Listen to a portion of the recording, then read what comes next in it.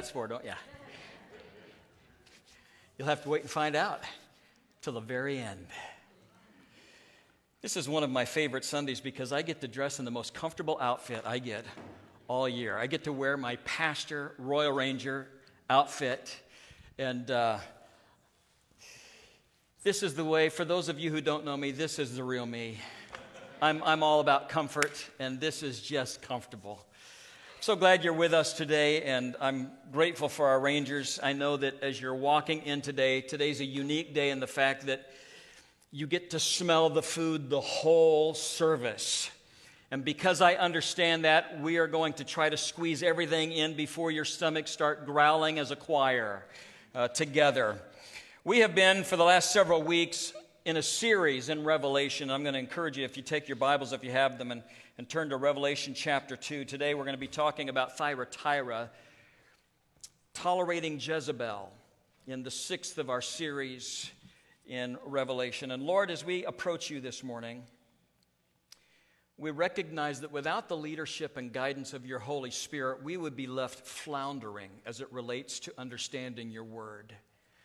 But Lord, for those of us that know you and are alive in you, you begin to turn a spotlight on in our heart and mind, and that we can see not only the historical aspect of these letters, but also clearly how to apply them in the context of our lives today.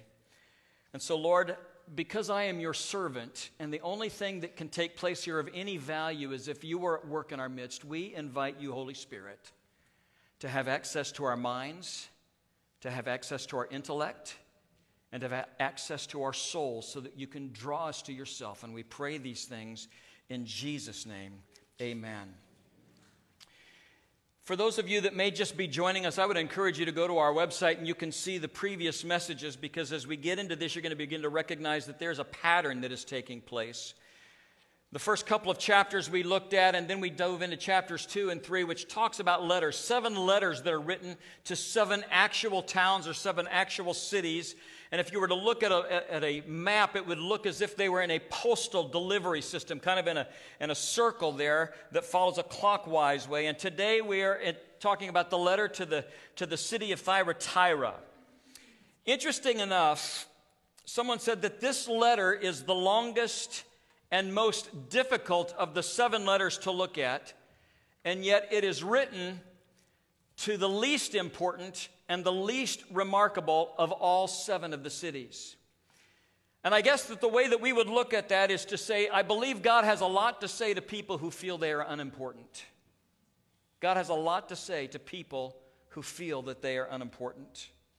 As we look a little bit at this city that's going to help us understand some of the letter, Thyatira was about 40 miles inland from Pergamum, which we talked about, I was going to say last week, but last week we had I was told that I look like a wallflower compared to our evangelist last week. He was fantastic, and we will certainly have him back. But 2 weeks ago when we were talking about Pergamum, if you were to see a map, about 40 miles inland from Pergamum is Thyatira, and it was built in a river valley. In fact, it was a travel corridor that anybody that was coming through would not be on the cliffs on the right or the left or in the mountains, but would be walking right down this corridor. And in every sense, Thyatira was built to be a disposable city. It was built to be a city that basically, from a military standpoint, its whole purpose in existing was so that it could stand in the way of invading armies and give Pergamum, which is about 40 miles away, an opportunity to get the really important government people and the really important officials and the really important paperwork, and they could escape. And so this city was literally there just so it could be run over, slow down the enemy for just a little while to give us about a 24-hour heads up so that the really important people could leave. But it was the kind of city that no matter who held it, it had to be defended. And whoever took it, if it was destroyed, they had to rebuild it because of its strategic location, because it laid right in the path of this valley. In fact, when they did some excavating a few years ago, they found a coin that gives a great description. I'd like to show that to you. A coin of Thyatira that really describes the nature of the city. The picture is of the god of the city, or one of the gods, and the back side of it was of a double-edged axe, which really was the picture of the kind of city. It was a military outpost, and this is what they thought of themselves, and this is the best way that they could describe themselves. The Romans had come in, and now, as this letter is being written to them, peace has kind of settled on this city. And it had become a traditional or a commercial trading center. It's just beginning to be successful in the areas of business at the writing of this letter. In fact, right now, at the writing of the letter, when it was being delivered, it would be a city that would be known for its trade guilds or trade unions. There was wool workers and linen workers and maker of garments and dyes and leather and tanners and potters and bakers and slave dealers and bronzesmiths. And we know all of this. And also from Acts chapter 16, we know that Lydia, who was the maker of fine purple, this was her hometown in Thyatira. And it's in the backdrop of all of these unions and guilds that this letter is written to, because in the middle of this, if you were going to work in the city in one of these industries, you had to belong to a guild, and each guild had its own god, its own place where when they would come together for union meetings, they would sacrifice something, they would pray to that god, and then they would all serve this meat together. And then at the end of those meetings, it became a drunken orgy or a wild festival of all kind of rituals and revelry. And the practice of immorality was all over the place in the middle of this. And so Christians in Thyatira had a problem. If they were going to work, then they probably needed to belong to a trade guild. And if they belonged to one of those, then they probably needed to go to the meetings where the sacrifices took place and they were eating things that were offered to idols, and that there was all kind of immorality that was taking place. And so it is in this setting that we now turn to Revelation chapter 2, verses 18 through 29, and read this letter that Jesus wrote to this church. He says, "To the angel of the church of Thyatira write, these are the words of the Son of God, whose eyes are like blazing fire, and whose feet are like burnished bronze. I know your deeds, your love and faith, your service and perseverance, and that you are now doing more than you did at first. Nevertheless, I have this against you. You tolerate that woman Jezebel, who calls herself a prophetess. By her teaching, she misleads my servants into sexual immorality and the eating of food sacrificed to idols. I have given her time to repent of her immorality, but she is unwilling. So I will cast her on a bed of suffering, and I will make those who commit adultery with her suffer intensely unless they repent of her ways. I will strike her children dead. Then all the churches will know that I am he who searches hearts and minds, and I will repay each of you according to your deeds. Now I say to the rest of you in Thyatira, to you who do not hold her teaching and have not learned Satan's so-called deep secrets, I will not impose any other burden on you. Only hold on to what you have until I come. To him who overcomes and does my will to the end, I will give authority over the nations. He will rule them with an iron scepter. He will dash them to pieces like pottery. Just as I have received authority from my Father, I will also give him the morning star. He who has an ear, let him hear what the Spirit says to the churches." As in every letter, the first thing that takes place in this is there's this description of Jesus which relates directly back to chapter 1 and some of the vision, that John had then. And it starts here in verse 8 saying this, "These are the words of the Son of God, whose eyes are like blazing fire and whose feet are like burnished bronze." The first thing that he does in this letter is he identifies himself as the Son of God. And to us who are reading this today, this is a very familiar term, but it would not be a familiar term to those that were reading this letter, because it's the only time in the book of Revelation that this term is used is right here. I believe it's used because the Lord wants to remind this church that he has the authority and that when he speaks, they should listen. He says, I am the Son of God. In other words, I am the one who has the authority to issue to you the orders, and it's your responsibility to obey those orders once I have given them to you. He follows that up with the description of his eyes. And he says, his eyes are like flaming fires. It's almost as if when he looks, it's like he has flashing insight. He sees past the masks that we wear. He sees past the facade. He sees past the arguments that we make to justify the things that we want to do. And the Lord is looking with a penetrating gaze at this church. And then he describes his feet as that with burnished bronze. Now, because Thyatira had bronze makers there, this would have been something they would have understood. In fact, the word in Greek that's used here is only used twice, and both times it's in the letter of Revelation. It means that this is hardened metal. It is polished. It is shiny. It is radiant. And the Lord has it on his feet, and it's symbolic. It's a way of saying that when soldiers go off to battle, they're not wearing flip-flops. When soldiers go to battle, they are not wearing really loose-fitting sandals. They wear boots because they're going to be treading on rocks and hard places. And so the picture is of Jesus saying, when I march into your city in judgment, I'm going to crush everything that I step on. I'm coming as an overcomer. And whatever I step on will crack underneath me. And so the image here is one of authority that he is instantly portraying to the church. And then he moves into the diagnosis of the believers. The first thing that he says is, I want to commend you in verse 19. I know your deeds, your love, your faith, your service, your perseverance, and that you are now doing more than you did at first. The striking thing is that this is the longest word of commendation of any of the letters. To the church and the town that seems as it's disposable, and if it's not worth very much, he has a lot to say to them. In fact, it's interesting because there are two churches, Smyrna and Philadelphia, to whom the Lord says nothing critical of, but his approval of Thyatira is longer than the approval that he gives to those churches of which he has no criticism. Sometimes we look at things in black and white.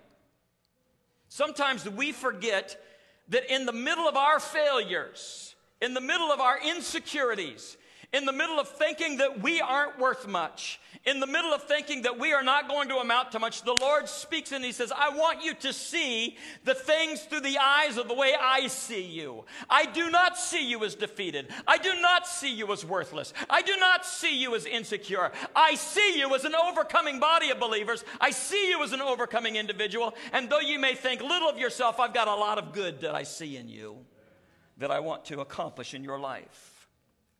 And so we look at what Jesus has to say, and here's what he makes note of. And I want to link some of these together. He sees their works or their deeds. He sees their love and their service here. And I believe that when you put these things together, it can be best understood this way. Because in this, it contains both their action and their motive and their attitude. How many of you know that you can sense somebody's attitude? Any of you? How many of you are expert eye rollers? You can flash an attitude without saying a word. Some of you are laughing and some of you are looking at the people around you. I didn't mean that to point out anybody's... That, by the way, eye rolling is not a spiritual gift. He says to them, I know your deeds. In other words, I see everything that you do. As I was praying about this morning, I just jotted down a little note on the side because I just felt like the Lord wanted me to say this. Maybe it's you today that's been going through situations and you've been trying to do everything right, and it just doesn't seem as if the blessing of the Lord has been following you in this. I want you to know something. God is keeping records. God says he sees it all. I'm making note because I know everything you do. Whether people recognize it, whether they give you credit for it, whether they pat you on the back or not, the Lord is saying to this church, I know everything. And I am keeping records. I know what you do. I know your actions. I'm acquainted with it all. He says, I know your love, which I believe serves as the motive for the way that they act. They had a loving attitude and disposition to their community and to the people around them. And as a result of that, the love is the inner thing. The service is the outer thing. And love expresses itself in service. In fact, The word that is used here is the one that we talk about as ministry. It's a serving of the saints. It's a serving of the Lord. And here is a body of people that have this wonderful characteristic. From the motive of love inside comes the activity of service on the outside. And then he says, and this servanthood is embraced by all of you believers. And he says, this is the attitude. You do not get weary in doing the right thing. You do it with a good heart, and you don't roll your eyes when it seems as if everything's not going your way. Bill Kirk describes a servant as this way: someone who advances others at the expense of themselves and cares less who gets the credit. And then he commends their faith and perseverance. And I put these two together for this reason: faith and endurance. Because oftentimes in the church and in the culture in which we live, we associate faith with deliverance. That if we have enough faith and if we act on that enough, then God is going to remove us from situations that may be difficult. But he's commending this church for their faith that leads to endurance. I believe that this is a word that America needs to hear today. That our faith is going to be tested, and it might not lead to a deliverance as we look at it, but it might lead to the fact that he's going to say, I see the way you live your faith, and it produces in you an endurance that you will do the right thing the right way at the right time because you love me. And so your faith produces an endurance. Faith gives this church a staying power to hang in there when things are rough. And he goes on and later in the verse 19, and he says this: you are now doing more than you did at first.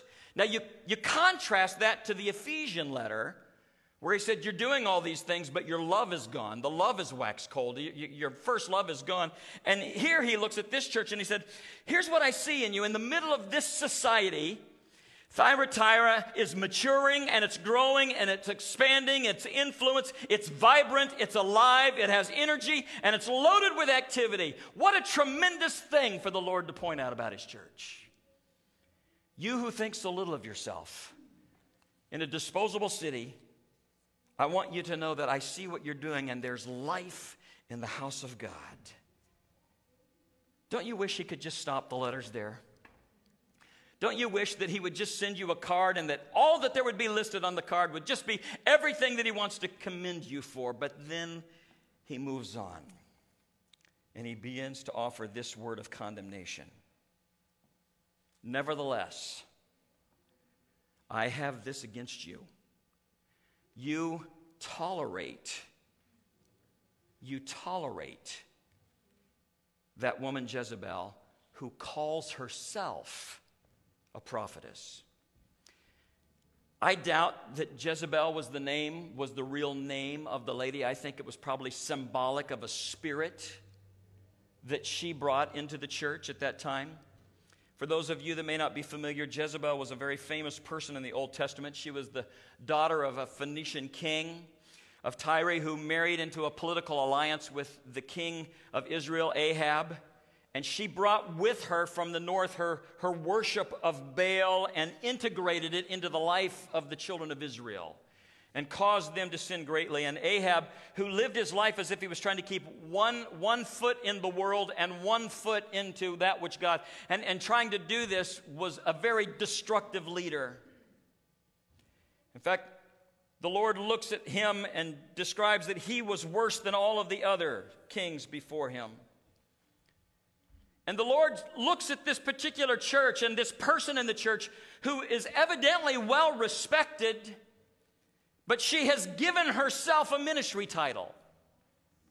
She has titled herself. It says, the scripture says she calls herself. I want you to know there's a difference in individuals who are called by God and those who call themselves.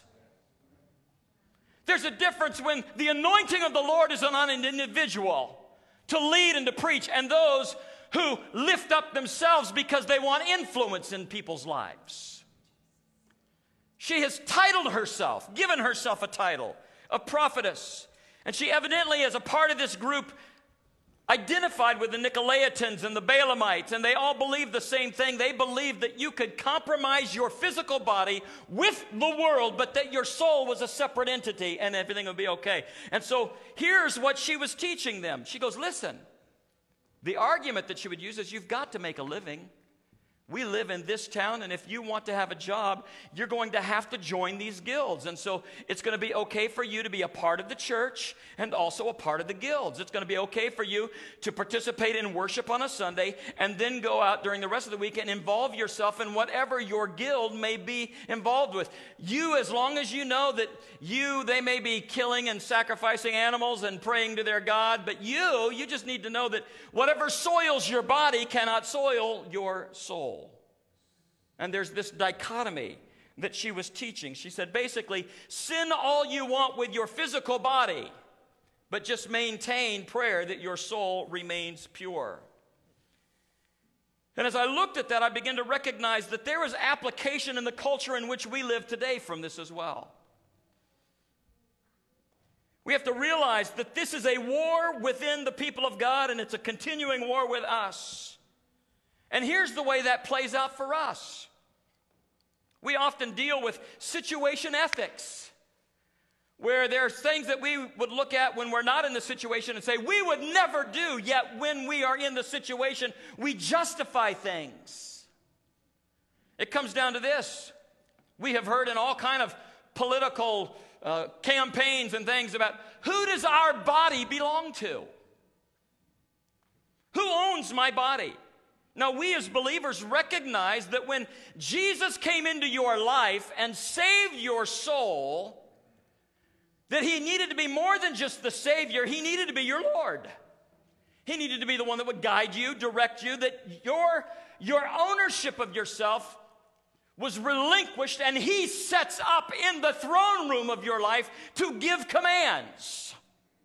He has the ownership of your body. We see this played out in Romans chapter 12 when he says, you are to offer your bodies as a living sacrifice, holy and acceptable, which is your reasonable act of service. And so, calling the church to an understanding, we don't have the right to do things with our body that belongs to the Lord that would displease him or mess up this temple of the Holy Spirit.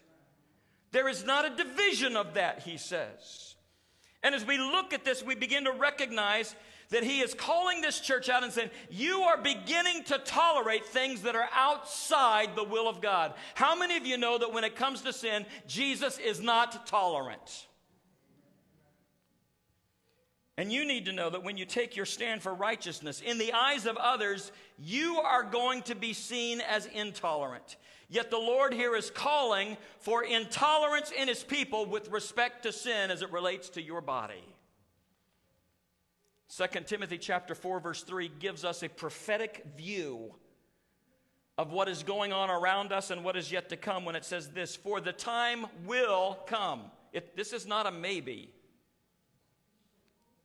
This isn't something that might or might not happen. It says this will happen. The time will come when men will not put up with sound doctrine. Instead, to suit their own desires, they will gather around them a great number of teachers to say what their itching ears want to hear. In other words, there are going to be, in the last days, lots of people that will self-title themselves as prophets and ministers and pastors and teachers that will tell a sinful world exactly what they want to hear. And they will stand in the face of the church and say, that's just your belief, that's not mine, because I can find somebody else that will tell me what I want to hear. The apostasy of the last day. And it says they will turn their ears away from the truth. Now, when you take this verse and you hold it up as a mirror at the end of every one of these letters, when it says, he that hath an ear, let him hear what the Spirit has to say to the church. They will have turned their ears from that which is truth so that they can have what they want. There are a lot of people filling pulpits today that have given themselves spiritual titles in these last days. There are a lot of people with charismatic personalities have gathered people. Let me tell you something. If your loyalty is to me over the Lord, then you are in deep, deep trouble. I am the best man of the bridegroom. I am not the leader of this church. It belongs to the Lord Jesus Christ. And there's going to come a day when I will be gone, and should the Lord tarry, somebody else will step into this pulpit. This church belongs to the Lord. Belongs to the Lord. And any individual that seeks to gather people and cause their loyalty to be to him or her is outside of the will of God as it relates to the power and the moving of the Holy Spirit in the role of ministry. There's a lot of self-titled people living in this world. And he looks at them and he said, listen, those who preach my word will not give approval for that which God has expressly disapproved. We have changed a lot through the years, and I don't want to spend a whole lot of time on this, but I grew up in a very legalistic background where holiness had a look. You know, we didn't play cards, we didn't go to movies. I remember at 18 years old, my mom told me I was finally old enough to make my decision, and I went to a movie theater for the first time at 18. Went and saw a Disney movie called Gus the Kicking Mule. He was a football player. I remember sitting there that whole time thinking, oh, Jesus, please don't come. Oh, Jesus, please don't come. I have since learned a little bit more about the grace of God, but there's a lot of you that know exactly what I'm talking about. I do believe, however, that we have fallen into the flow of that which used to be unholy. We now have begun to allow into our lives to the point where we don't look a whole lot different. We've allowed ourselves to participate and speak and do things that the Lord's saying, I want you to know I still do not tolerate sin. I want a holy people set apart. And the question I would ask you is this: if Jesus would be uncomfortable with you watching or participating, then ought yourself not to be uncomfortable because of him who lives within you. So the Lord, dealing with this church, says you're tolerating Jezebel and her views are abhorrent to me. And so he brings correction to this group. And the first thing that he says to them is he speaks about Jezebel, the people that have this spirit. He says, I gave them time to repent. We are going to be stepping in the next few weeks to some of the judgment scenes and the scenes in heaven. And it is going to be beyond our ability to describe. But let me tell you something. It will be frightening to stand before a holy, holy, holy God unprepared by the blood of Jesus Christ. Because every person that stands before him will have to give an account of their opportunities to repent when they chose either to do so or not. He says, I gave her time to repent of her immorality. How good of the Lord that even when people are involved in things that they should not be involved with, by his grace he allows them opportunity to repent. But she was unwilling. And I believe that by this unwillingness, what it's saying here is it's an ongoing, persistent action that she refuses to give up. And as a result of that, moves herself out of the grace of God and into the judgment of the Lord, because he says, I will cast her, I will throw her on a bed of suffering. This literally could mean that the Lord was going to smite her with sickness, or it may mean that the fate of such a group, this is important, the fate of such a group who believe that they can continue going on sinning again and again and again and again, at some point, their claim to be Christian will ultimately die because they cannot hang on to the title of being Christian and still live in such a way that the Lord absolutely abhors. Because a person cannot practice that kind of license and remain long in the faith.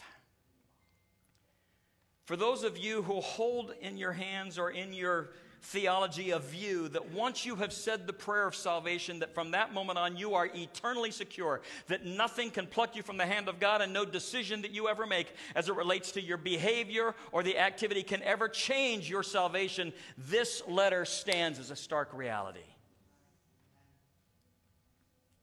And I know that when I open that door, it will come at a time where I'm going to need to bring balance to that. Because other people will say, okay, well then just how much sin is it before the Lord erases the name or it gets... I don't know. I don't know where that line is. I just know that if you continually ask God to forgive you of something and then walk that same path again and again and again, sometime the weight of your sin is going to overwhelm the strength of your faith. in that. And in verse 24, as he looks down through all of this, he said, you've been following a leader, but not the counsel of Christ.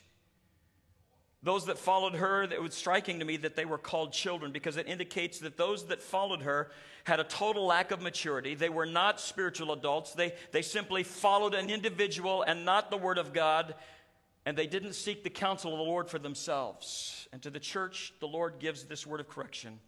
For those of you that remain faithful, I'm not going to impose any other burden upon you.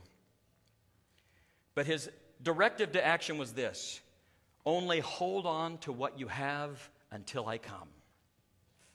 Hold fast to your testimony in a culture full of a Jezebel spirit. And then he gets to the reward part in verses 26 and 27. To him who overcomes and does my will to the end, I will give authority over the nations. He will rule them with an iron scepter. He will dash them to pieces like pottery, just as I have received authority from my Father. So he gives this challenge to conquer to those who need to finish. And he's saying, don't drop out.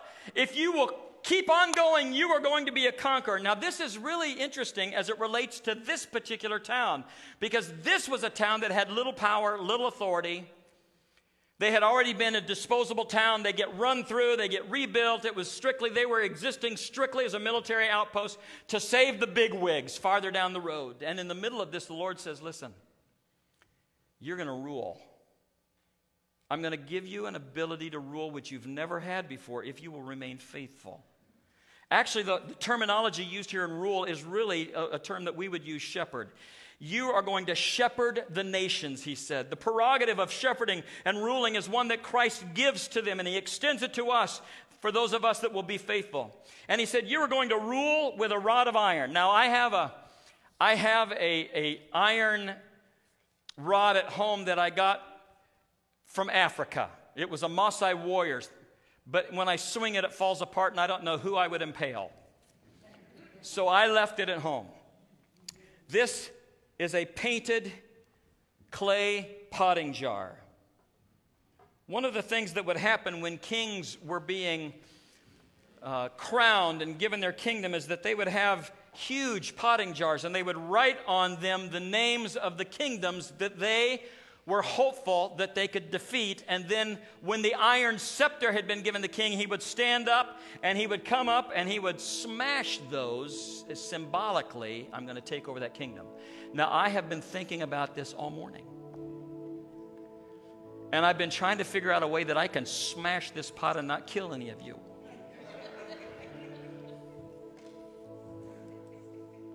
And I can't find a way.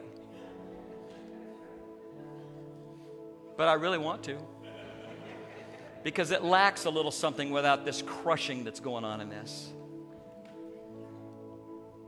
But what I begin to see in this that will be most important to you is that some of you need to go home and find some clay pots. And some of you need to write down on those clay pots some things that you need to crush. Maybe there's some things in your life that you need to literally name it. Say, this is what's been standing in the way of victory for me. Maybe it's an aspect of your life that you have not yielded to the Lord, or maybe you have been caught up in the same thing that Jezebel was teaching, that somehow you can do whatever you want with your body and involve yourself in all kind of things, but as long as you pray, your soul is clean. And the Lord says that is simply not true, but you need to go home and take a pot and write down what it is and then crush it. Because to him who overcomes, to him who endures, there's going to be an opportunity for you to rule with Christ. And then he wraps that all up with this simple saying. I'm going to give you also the bright morning star. Now look at this. What is the meaning of this bright morning star? I believe that the ancients regarded Venus as the morning star, and the reason for it was because when the sun would come up, all of the other stars would disappear except Venus, which would continue to hold brightly even when the light was shining. And I believe it was almost as if the Lord was saying, listen, there's coming a day when my glory is going to be raised over the whole earth, and all of the personalities and all of those who said that they were something but were not, I'm going to overshadow all of them. And when the sun comes up, I will be the only star left. I will be the star in your life. I will be the guiding light in your life. I will be the one that will shine my way for you. When everything else is dimmed, I alone will stand, and I'm going to give you myself, the bright and morning star. To him who has an ear, to him who has the Spirit speaking, let him hear what the Spirit says to the church.